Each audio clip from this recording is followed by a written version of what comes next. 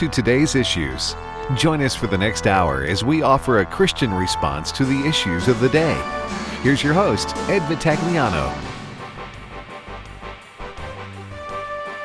And welcome to today's issues. Ed Vitagliano sitting in for Tim Wildman this week. I'm joined in studio by Fred Jackson. Good morning, Fred. Good morning. Good Tuesday morning to you. Yes, it's a Tuesday morning, January 11th.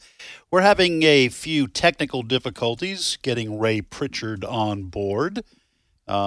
He's hard to get on board sometimes, but we're working to get that fixed. We also want to welcome Chris Woodward, news reporter for American Family News. Happy Wednesday to our listeners in Australia. Yeah, yes, good thinking. I do what I can. We got. It's 3:05 a.m. in Canberra, which I'm sure I just mispronounced. Canberra. I'm not sure how you pronounce that. It's down under. Who cares? Yeah, that's right. That's right. Out of sight, out of mind. So, anyway, lots of stuff going on. It's a cold week here. It's going to be cold up north. Oh, Boston. Yeah. You and I were talking about this. A high of 12 today? Yes. And that's not Celsius. No, that's That's right. Fahrenheit. And that's the high, 12 degrees. My. It's actually one of the coldest, that whole area of the country, the Northeast, Maine, Vermont, New Hampshire, Massachusetts. It's one of the coldest on record right now. Yeah. So we plan to get a hold of all the climate change people today. Yes. And interview them. What's going on? That's right. Maybe you guys need to up your carbon footprint a little bit. That's right. Because since the climate is so responsive to human beings, maybe we can, turn the heat up a little bit up there in New England. I bet you Al Gore is on his jet away from there today. Or in one of his 4 or 5 houses That's he's right. got. All right. Well, we do want to welcome to the program, finally, the scintillating Dr. Ray Pritchard. Ray, good morning to you. Good morning. How are you doing, Ed? Hey, doing well. What's now we do try to just get some of the weather things out of the way. What's it like in Kansas City? It's today is going to be 55 degrees and blue skies. But speaking of the weather, I saw we got an Alberta Clipper coming in this weekend. It's going to come out of Alberta into the Great Plains. That's a great baseball team. Yeah, it is. And the Alberta Clippers. The Alberta Clippers. Low A, but still fun to watch. Listen, as the resident Canadian, Yeah. Alberta Clipper, I've heard of it before. But need I remind people, the Alberta Clipper originates in Alaska. Oh yes, that's right. So To be clear, let's join the woke crowd and blame the United States for everything. The Hawaiian pizza was invented in Canada. Is that right? It was. Mm-hmm. So putting pineapple on pizza? Yeah. That was invented by Canadians. Supposedly. I knew there was, that explains so that much. Explains so much. Now, I really don't pay much attention to the weather. My wife's the eagle eye on that. So, Ray, we got more cold weather coming? Oh, yes. Massive cold coming in this weekend through South Dakota, Missouri, brushing Kansas City, but heading down toward Kentucky and Tennessee and Atlanta, they say, with some snow and rain and ice and all that fun stuff. Oh, man. I'm getting like Tim Wildman. I used to like cold weather because I just like sweaters and sweatshirts and all that kind of stuff. But the older I get, the less I like it. All right. I can talk weather for a while, just like I can about sports. But a Alberta Clipper is different than a winter vortex, right? Because remember they used to call these things winter vortexes? Right, right. There are all kinds of meteorological names for these things. Yeah. It's cold weather. Yeah, cold. That's right. It's January and it's cold. No shocker there. All right.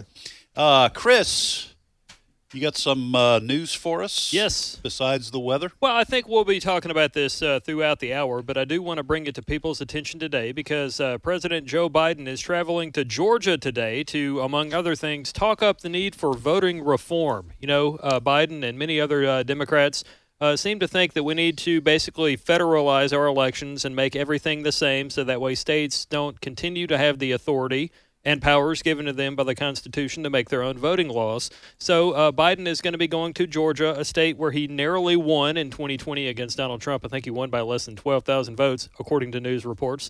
And so he's going to be there. But what's very interesting is someone that's not scheduled to be there today is Stacey Abrams, which is running for governor again, and has talked about how she was, and I'm using air quotes, cheated in the election against Governor Brian Kemp and called for voting reforms. But she's not going to be there with the president, who is pushing the very things that she's been trying to get done for a couple of years now.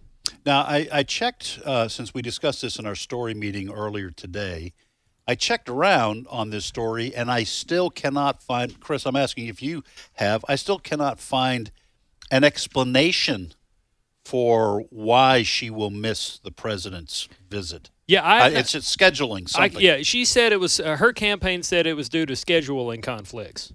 And Republicans, logically, were quick to pounce on that, saying it's because Biden is toxic and she doesn't want to be in the same place as him. But, again, he's going to be talking about and pushing for the very thing that she's been calling for. So it is odd, to say the least, that she's not going to be standing next to the president of the United States. And Fred, it's what makes this so bizarre, so odd, is this is her issue.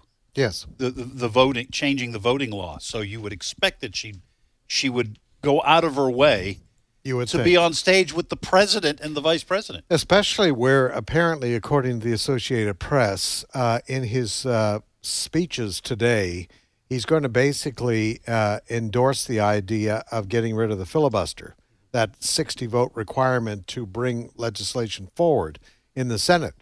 And so that's something that many people say Joe Biden, having spent years in the Senate, would be reluctant to change the Senate rules, especially if you were listening to our program yesterday. Democrats, when they were in the minority, they were all for that filibuster.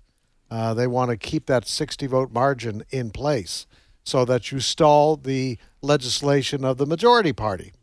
But anyway, there's a lot of pressure. There's a lot of pressure in the mainstream media, a lot of pressure from some Democrats for Joe Biden to push that. But we were just talking before we went on the air. Joe Manchin was interviewed in the last 24 hours, Democrat senator from West Virginia. He is definitely not going to vote in favor of changing the Senate rules. So with a 50-50 split in the Senate right now between the Dems and the Republicans, that means it's a dead issue. We also hear there's other senators that would be reluctant to vote to change the rules.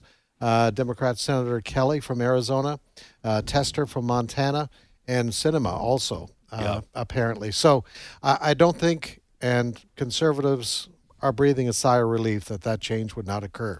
Well, it would be a bad and dangerous bill to pass. Ray, I've said on this program before, I don't like the filibuster myself. My opinion has been, I think Tim shares it. We probably all have similar opinions on this, but I'll speak for myself. I feel like if you're going to have the filibuster, it should be a real filibuster, just like the movie Mr. Smith, goes to Washington. Right. If you're going to call for filibuster, you have to speak for 20. You got to just continue to speak. You hold up the chamber. You draw attention. I think that's what the filibuster was supposed to be for. You draw attention to the issue so the American people can let their senators know. But I don't like the filibuster because as polarized as our country has been anymore, it's just used by the minority party to say, well, we're not doing anything on anything proposed by the opposition party. Maybe that's a good thing. A lot of people don't want Congress doing anything anyway. But, Ray, what do you think about the filibuster? Well, number one, back to Stacey Abrams just for a moment. It's unbelievable. If the president from your party comes to your state and you are an elected senator, same party, your state, you show up for him, right? You show up. You don't say something like schedule conflicts. She's embarrassed. She doesn't want to be around Joe Biden. He is toxic. He's radioactive. Not that she's a whole lot better in any of those categories, but so that's obviously a sham thing. It's kind of surprising to me that she won't be there. But on the bigger question of the filibuster, I will agree at least in part with what you said. I'm undecided on the bigger question, but I do like the scenes of the guys who stand up there in the old days. Right. They would go for 14 hours, 16 hours, 18 hours, 24 hours, nonstop speechifying around the clock. There's a certain amount of American political theater that we have lost today. And I would kind of like to go back to that. So, yes, if we're going to have a filibuster, make them stand up there and talk. Yeah, because now all they basically do is declare it's a filibuster, and we're just not going to vote on it. And there's no cost for it. There's no political cost for calling for a filibuster where there used to be. Pressure would build. There's no physical cost of standing up there for 6 hours or 8 hours and reading the phone book or the nursery rhymes or, some of those guys did amazing things back in the day, and we've completely lost that. I wouldn't mind bringing that back. Yeah. All right. Well, we want to welcome one of our usual frequent guests here on today's issues, Dr. Frank Turek, host of Crass. That was totally accidental. Cross-Examined, heard Saturday at 9 a.m. Central and Sunday at 4 p.m. Central Time on American Family Radio. Frank, my apologies, sir, for renaming your show. You've always been kind of crass, Ed, so it fits. Crass-Examined. That just, I don't know, somehow just was... That's kind of what we do. We do examine the crass and point out that it shouldn't be this way. Yes, that's good save. Good save. You just all right, popped right out of there, didn't you? You're well known for apologetics. At least in my house. Yes, apologize there. What do you want to talk about today? Well, there's been a recent discovery. In fact, this just came out yesterday in the major media, if you want to call it major media, the Biblical Archaeological Society. Isn't that major media? Sure. Anyway, clay seals give clues to wealth of biblical Jerusalem. It appears that if you excavate in the city of David, and the city of David, for those of you that have been to Israel who are listening right now, is that 12-acre little almost peninsula that juts off of the southern wall of the current city of Jerusalem, the old city. That was Jerusalem in David's day, just south of the Temple Mount, just outside the wall, that little area to the south, the city of David. They've discovered so many little clay seals, they call them bulia, that were used in Solomon's temple. So prior to the Babylonians coming down and destroying the city of Jerusalem, the city of David at that time in 586 BC, people there were, of course, conducting business, and they've discovered so many of these little clay seals that relate to characters in the Old Testament. For example, they think they've discovered the seal of even King Hezekiah. Wow. They think they may have discovered the seal of the prophet Isaiah. They also, this is a real interesting one, Ed. I don't know if you had a chance to look at the article, but they think they found, well, let's just do this for a second. You guys have heard of the Bible, right? Yes, I have heard of it. Well, let's go to Jeremiah chapter 20 for a second. This is really interesting. In Jeremiah chapter 20, Jeremiah is preaching just prior to the Babylonians coming in and destroying Judah and destroying the temple and taking the exiles into Babylon. And Jeremiah is, of course, warning all these people that this is going to happen. You guys have sinned. You're going to be judged. Well, there are people in the government who don't really like this. And one of them is a priest.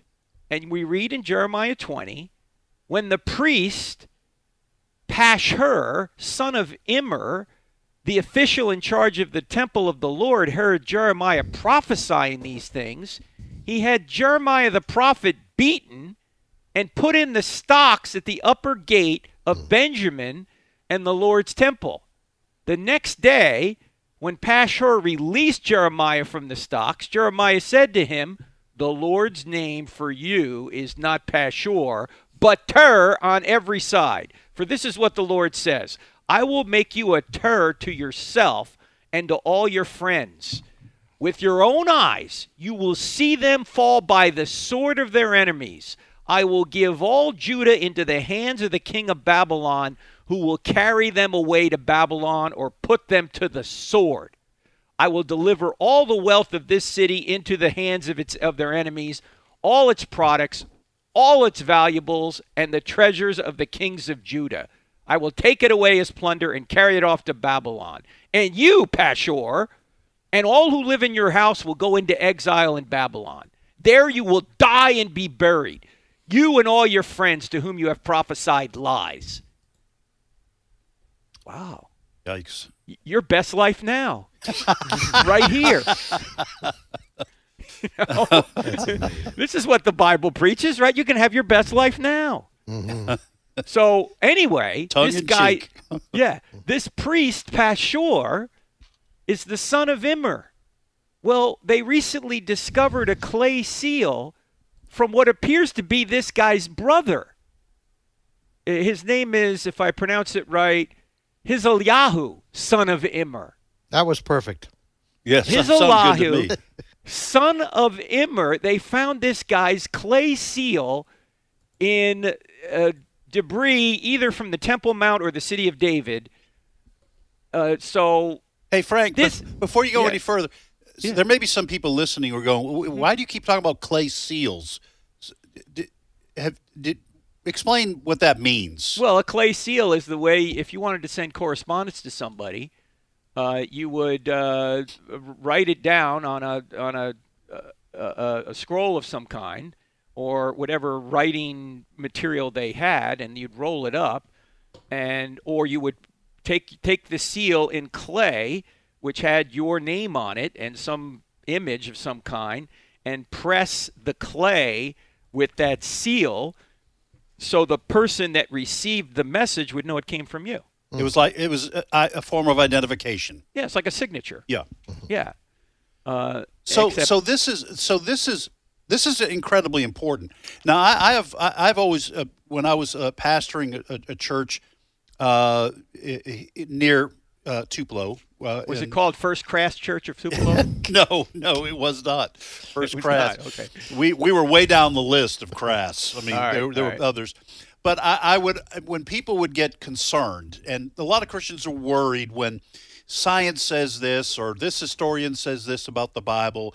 There's no such thing as King David. That's just made up, all those kind of things. I would always encourage them, and I would say, first of all, you believe the Bible because you believe it's God's word. You don't have to have historians or archaeologists back up the case of the Bible. But I would always say you can rest assured that there will be discoveries in the decades, and if we have time before the Lord returns, centuries to come, whatever, that will show the truth.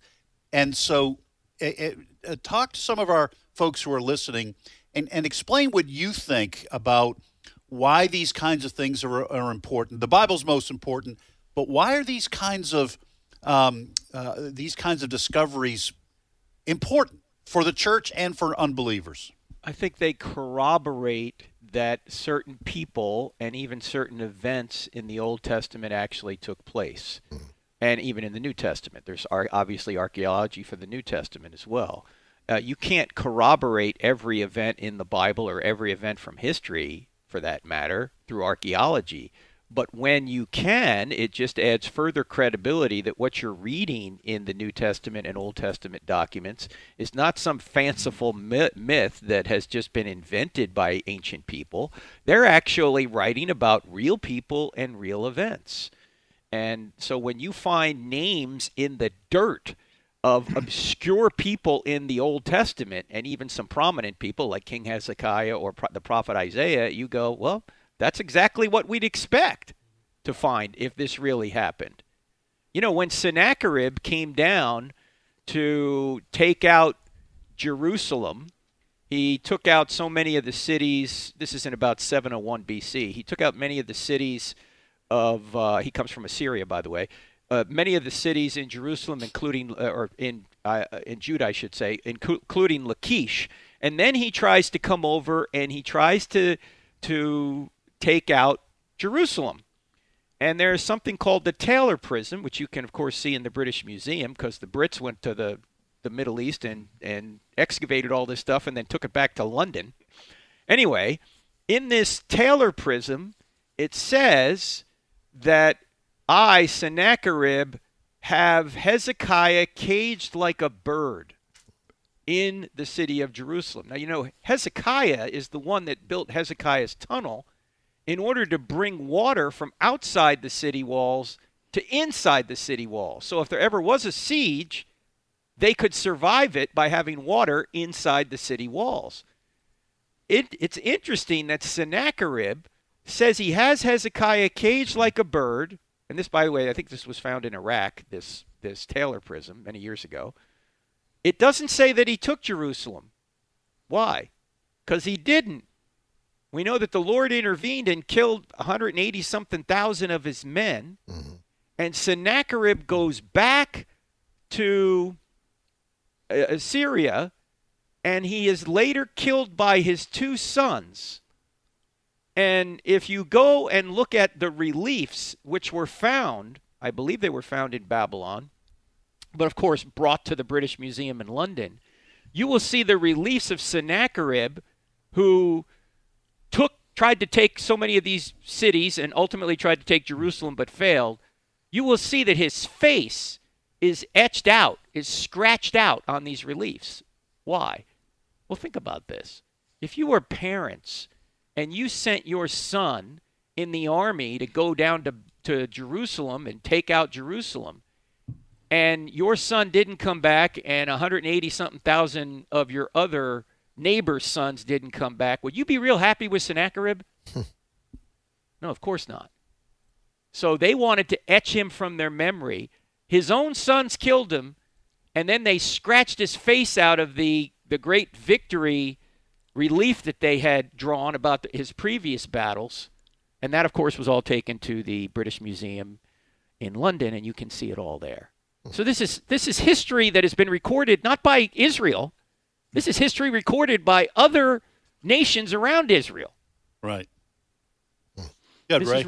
These events really happened. Well, Frank, just on that very point, as we're coming to the end here, I want you to bring us down to the bottom line. When our listeners, and certainly include myself here, don't get into archaeology at any professional level, but you're saying it has tended to confirm the Bible. For the average Christian, whoever that person is, when a Christian picks up the Bible to read the Old or New Testament, can they be confident that it is true and that what is written there really happened? Yes, of course. And these archaeological discoveries further corroborate that. They don't prove it alone, but they further corroborate it. And if you want to get one little book on the topic, Titus Kennedy, who's an archaeologist with the Discovery Institute, has written a book called Unearthing the Bible, 101 Archaeological Discoveries That Bring the Bible to Life. And for people that listen to the broadcast here on American Family Radio Network that we do on Saturdays, if you go back to the podcast version of it, the I Don't Have Enough Faith to Be an Atheist podcast, go back a couple of years and just look up Titus Kennedy. You can hear the podcast that we've done with him on it. So, yes, there's so much archaeology out there that my co-author, Dr. Norman Geisler, used to say, every time a spade goes into the ground, a liberal gets converted. Good. I like it. Hey, Frank, what you got cooking this weekend? You have any firm plans for your show? Something exciting. I don't know what it'll be, Ed. We're going to do something crass. How about that? Something crass. At crassexamined.org. Yeah. That's cross-examined, folks. Frank's not going to let me forget that. Dr. Frank Turek has been our guest, host of Cross-Examined, heard Saturday at 9 a.m. Central Time and Sunday at 4 p.m. Central Time on American Family Radio. You can, as he mentioned, as Dr. Frank mentioned, go get the podcast of some of these previous shows. You won't regret it. He has a great program. Frank, thanks for being on with us. God bless you guys. Happy New Year. See you. All right, folks, we will take a short break, a short crass break, and then we will be back with Sandy Rios. You heard that right.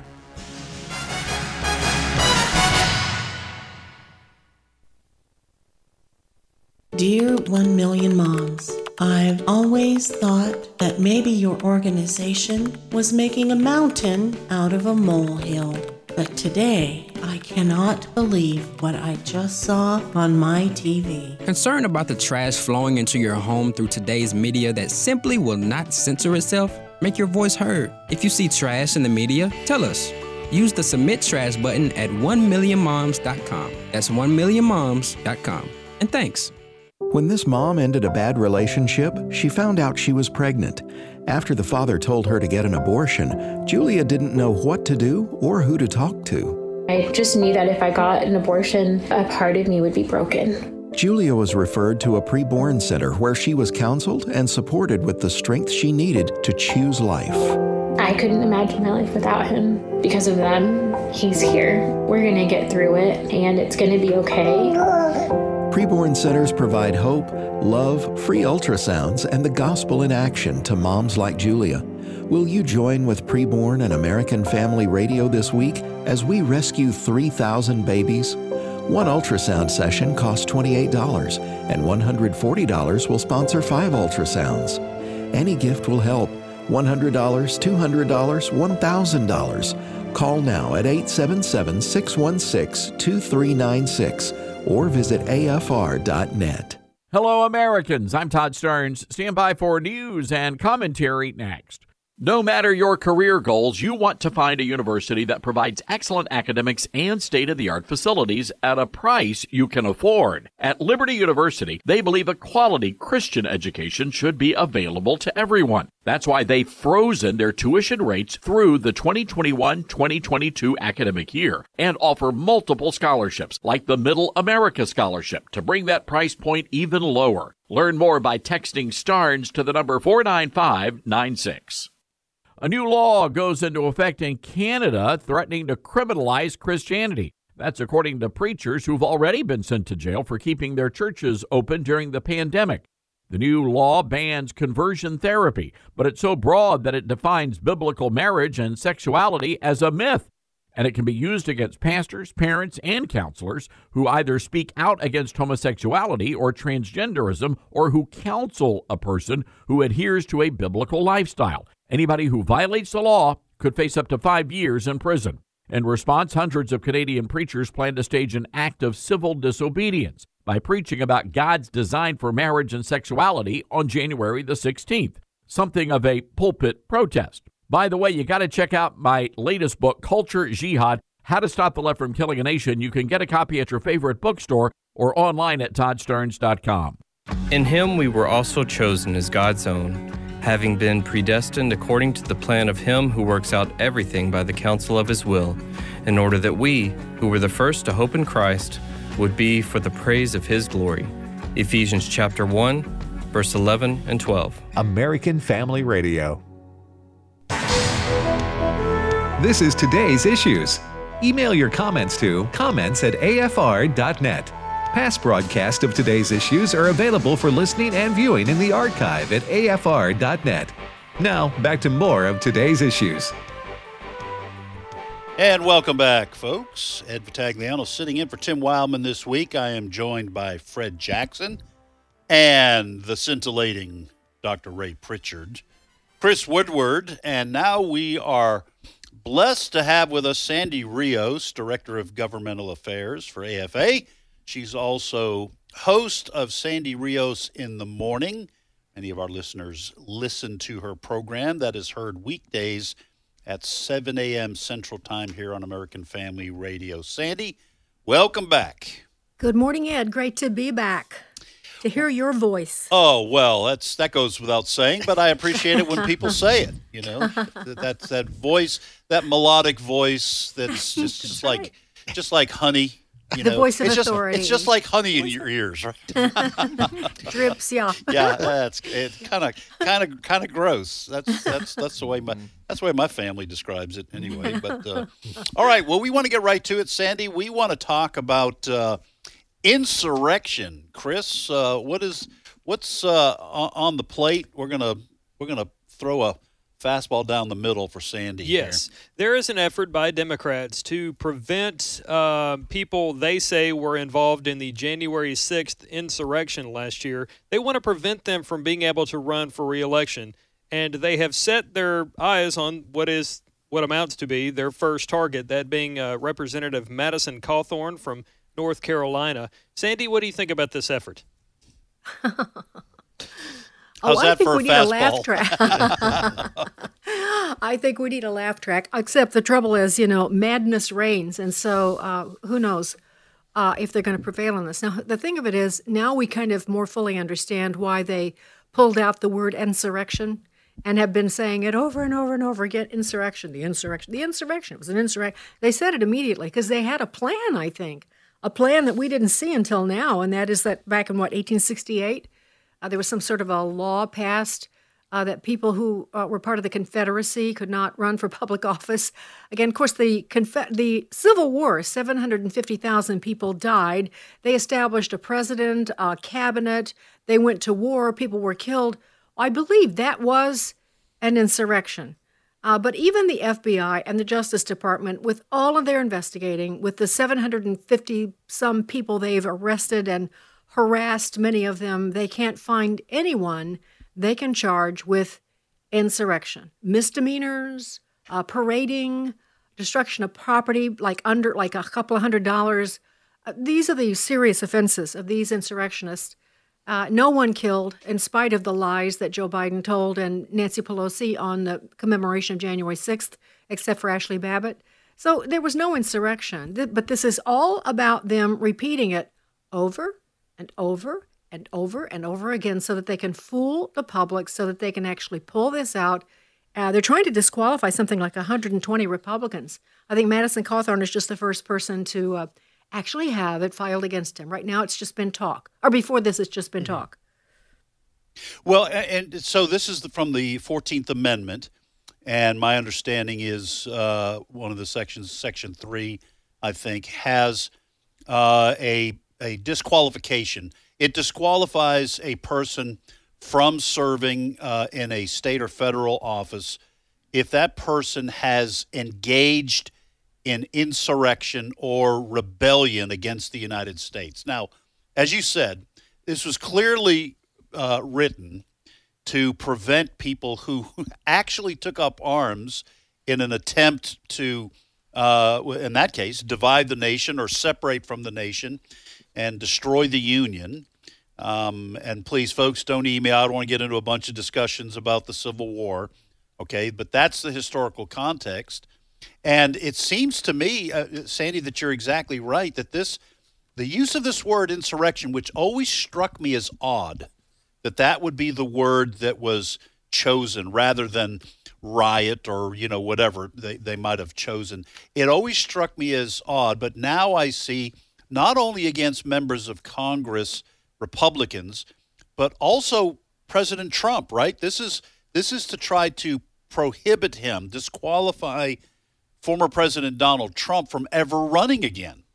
Yes, it's aimed at Donald Trump. It's aimed at his supporters, too, by the way, and certainly Congress.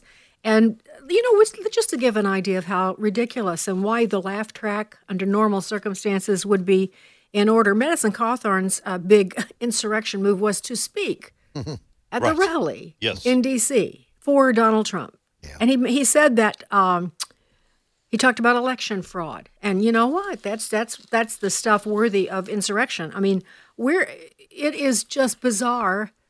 We've always, look, I've been in D.C. for years. It is a town of protests. Yeah. You can't move, 2 feet without finding someone with a sign around their neck, protesting someone or something. There are strong feelings, and they are expressed in the park right in front of the White House. We are a free speech protest society because we came from England primarily, not exclusively initially, and we didn't have rights. We could not speak our piece. We were under the tyranny of King George. And so our founding fathers wanted us to have the right to political free speech. And it's evidently they haven't read that part of our history, because now they think if you say anything against the, what do they call it? Democracy. It was an attack on democracy, though, Mitch McConnell and Nancy Pelosi and whoever else was in that house on that day, they are democracy. The people outside, not so much. What they think doesn't matter. What matters is democracy happens in the Capitol. No, that's democracy's messy, and our Constitution allows people to protest. It also says when any form of government becomes destructive of these ends, it is the right of the people to alter and abolish it. and to institute new governments. So we have a system of government that allows the people, who the Constitution and all of those things were written for, can actually alter their government. They can get rid of Mitch McConnell and Donald Trump, and they can get rid of Joe Biden. They can actually mix things up and make some very drastic changes, as long as they do it, in a constitutional manner. Sandy, it's Fred. I was looking at a poll yesterday, Associated Press, Nork Center, Public Affairs. Pandemic mandates, it's not resonating with the American people. The American people, what they're concerned about is how much they're paying for food this year compared to a year ago, how much they're paying for gas compared to a year ago. Empty shelves. It is the economy, stupid, as James Carville said back in, 92? 92. So I think the Democrats are wasting their time. I'm not diminishing the seriousness of what they're trying to do, but I don't think they're going to get it by the American people. No, I don't think so either, Fred. There was a CBS poll, speaking of polls, last week that showed that either a majority or a plurality of Americans across the spectrum of parties believe that January 6th in particular was a protest that got out of hand. That was the choice they made in the series of choices that they had of how would you describe that day? Protest that got out of hand. And I think, so there's another one. You'll love this. I don't know if you guys saw this, but Brian Stelter had a guest on, can't recall the name, but the guest said, basically, you know what? I'm kind of thinking that we pundits, we CNNers, are kind of out of touch with the rest of the country. If you go to on COVID, if you go to the rest of the country, they're not so worried. They're not so masked. They're kind of living their lives. You think we've lost touch? That we're kind of out of touch with where America is? That's what he asked. So, Fred, I don't know. I don't know how this is going to end. The problem is the left has all the levers of power. Right. And the right, the few that there's millions of us, but they're not in power. We're not in power.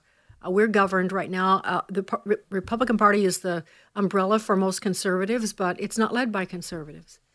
And so we don't have trusted leaders that we can trust to pull us through this. They cave all the time, and they actually are they're embarrassed by many of us who are staunch conservatives, by the millions of people that they fool every election term by talking about how conservative they are. So we are in a really precarious situation. I would say I'm doing a special on the upcoming 2022 election on Friday, and there are people around the country that are just energized and building power. I hate to use the word power, but power in the right way. Coalescing people in various states and they're sweeping elections. They're picking candidates.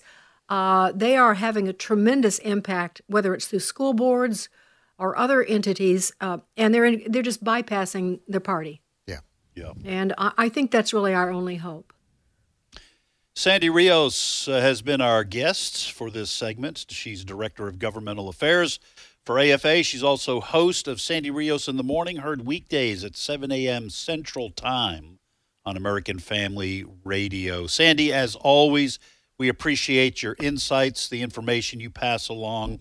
Our folks love your program in the morning. By the way, folks, you can go, if you miss a program, go to afr.net and head for the podcast, a little drop-down menu. You can still listen to what Sandy has to say in the morning if you miss any particular program. Thank you, Sandy. You're welcome, Ed. Great to talk to you guys. Talk to you soon. Happy New Year. Yeah, same to you. Bye-bye. Right.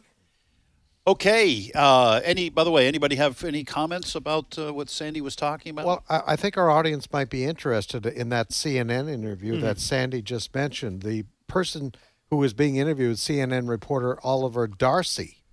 And basically, and it's shocking to have a CNN reporter talk this way, but he's basically saying the mainstream media is kind of Pravda today. They're the mouthpiece of the Democratic Party.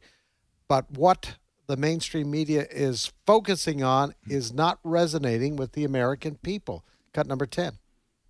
A lot of the media does seem, when I look at it and then travel the country, to be very out of touch with people. I mean, if you travel the country, people are not really living in the same bubble that it seems that most of the media is messaging toward. And so, I think this is an issue because if people are tuning out what's going on in cable news, if we're not messaging toward the general population, they're just, ignoring everything and living their lives, and we're not really getting the information that they need to them.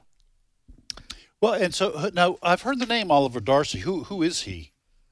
Just identified as a CNN reporter. Oh, just one of the personalities there. Okay, all right. Well, that's got a sting.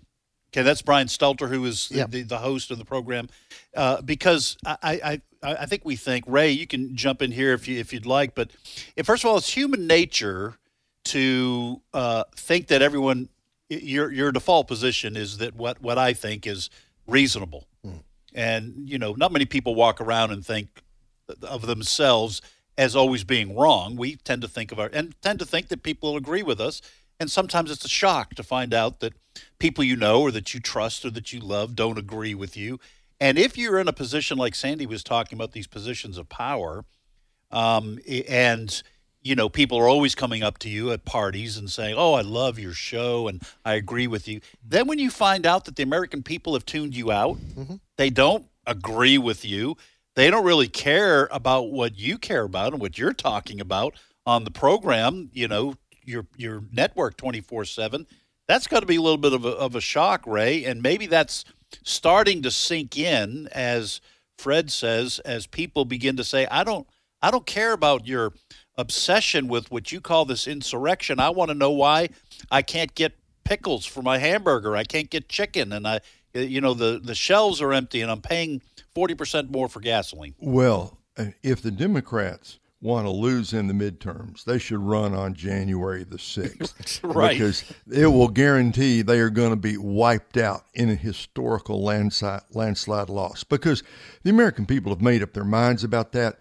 A lot that happened that day was unfortunate. It was not an insurrection. The country has moved on. We're dealing with the COVID, the pandemic. We're dealing with jobs. We're dealing with inflation. We're dealing with going to the grocery store and finding bare shelves, where just last week there was stuff there we thought we could buy. So American people are concerned about a lot of things, and January 6th is not on the top of anybody's agenda. And I think the other thing that needs to be said here is the official narrative about COVID is changing before our very eyes. Yes. What they told us for 2 years, it's almost like a magic trick. Yeah. And now you see it, now you don't. No, we never even really said. We never said vaccines would prevent transmission. Yes, you did. Yes. Yes, you did. That's exactly what you said. And now you're saying the truth. No, they do not prevent transmission. I don't blame people for being skeptical and doubtful. I think the Democrats know, at least as of today. Look, it's January, long time till November. Right. But there's the possibility of a real bloodbath for the Democrats. And I think the sane ones among them, whoever they may be, are realizing that. Yeah. We've had, 26 or 27 as of this morning, Democrats saying they're not going to run again. Right. I mean, I think people are fed up. Tim has said on this program that he thinks that the Democrats would welcome a decision from the United States Supreme Court that the mandates aren't constitutional. Right. So they can drop it. Yes. Right. The mandates have got people irritated. Yes. People are not supporting these anymore. I think I said it on the program yesterday, or one of the other programs I was hosting. You've got the prospect of heading over the next several months of thousands of people in our military, healthy men and women, being thrown out of the military because they won't take a shot. You want to go into November with thousands of our soldiers and their families upset with you because you kicked their son or daughter out because they refused to take the shot. And not just kicked their son or daughter out, everybody knows somebody that's in the military. Oh, sure. Yes. So it may not be your son or daughter, but it's your neighbor. Yeah. It's your cousin who gets kicked out. It's somebody at church, their son or daughter. And that does create some bad blood. Yeah, and that's just one of many mandates. You've got the one that says healthcare workers that work in places that take Medicare and Medicaid funding, they've got to get the shot. That was one of the issues the Supreme Court heard arguments on last week. You got the private sector situation. Then you got the federal contractor mandate that says if you do a contract with Uncle Sam, you got to have the shot. So there's a lot of people that are going to take a mandate issue with them. But I do think the military one really does resonate because, like you said, everybody has one. Everybody knows somebody that's in the military for sure. I saw something just this morning. Maybe we're going to cover it. I don't know, but I can't remember whether it was during our meeting or I saw it.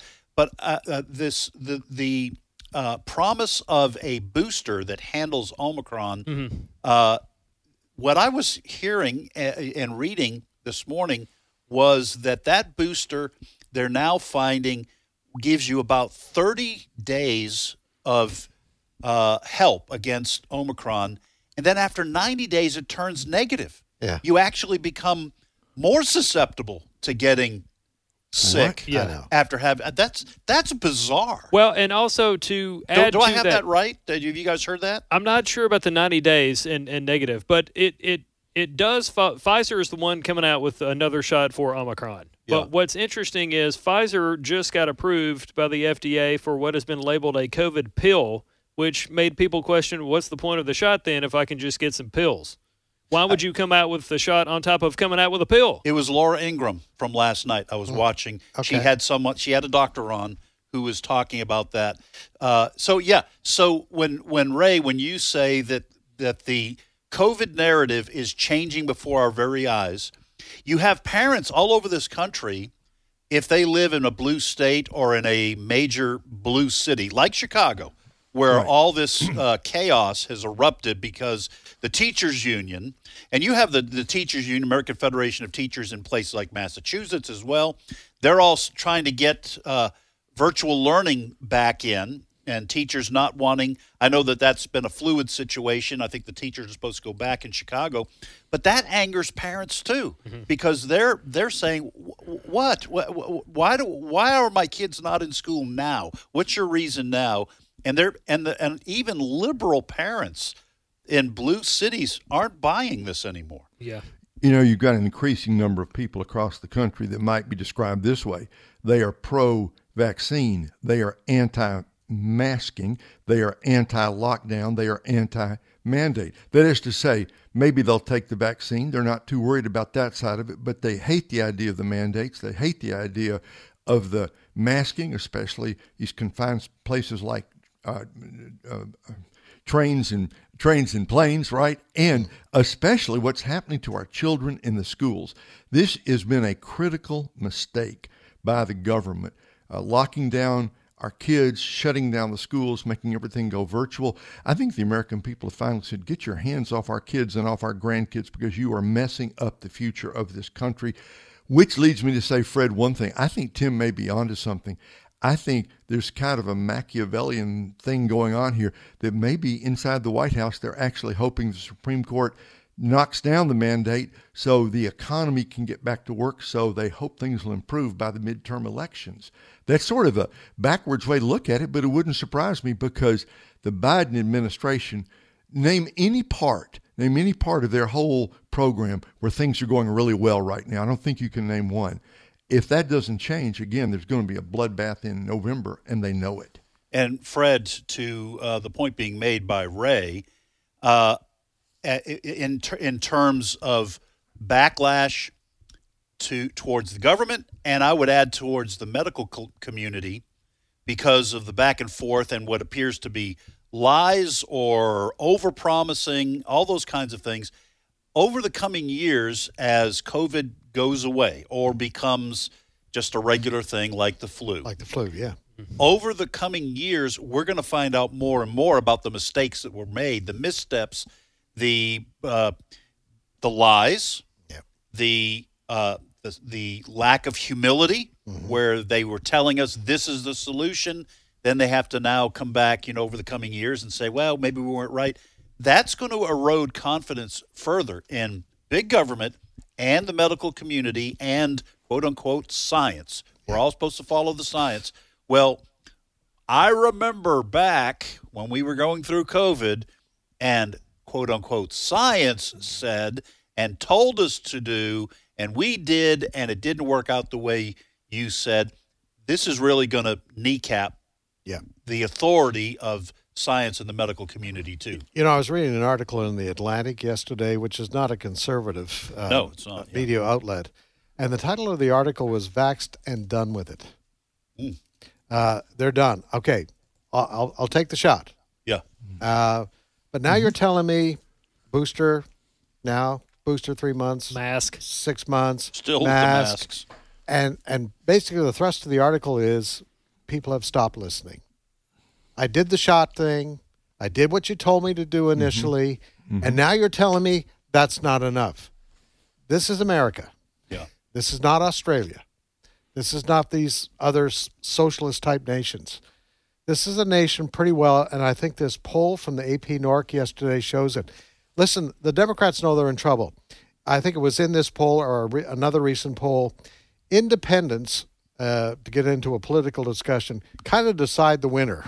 Right. In this country. It's the independents. You have your dyed-in-the-wool Republicans, your dyed-in-the-wool Democrats. You know, Mickey Mouse runs in either party. They're going to vote for that party. Right.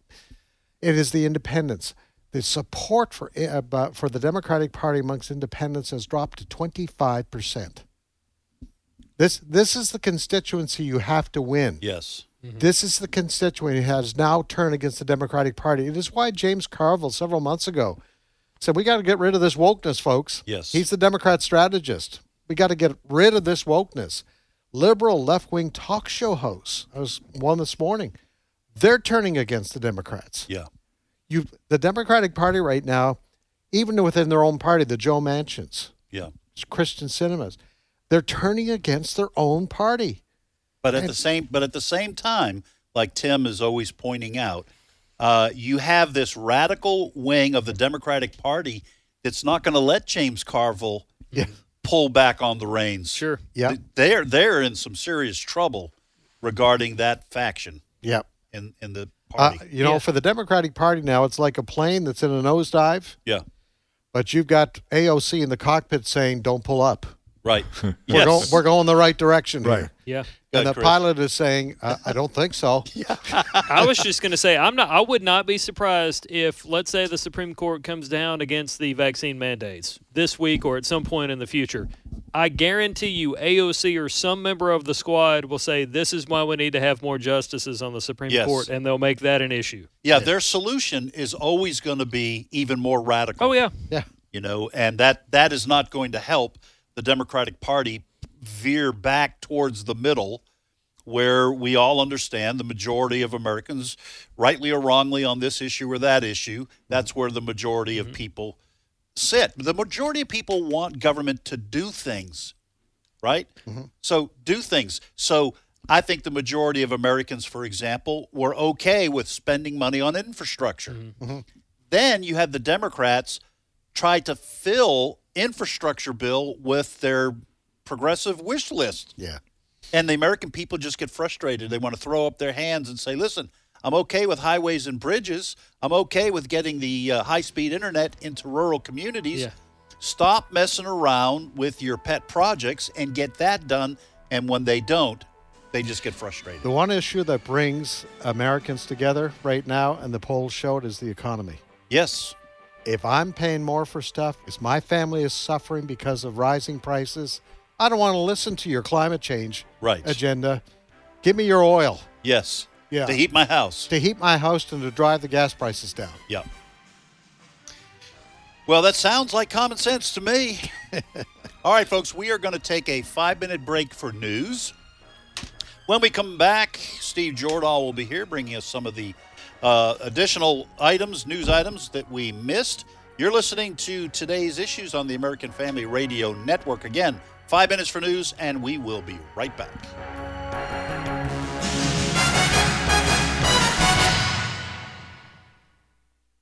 The views and opinions expressed in this broadcast may not necessarily reflect those of the American Family Association or American Family Radio.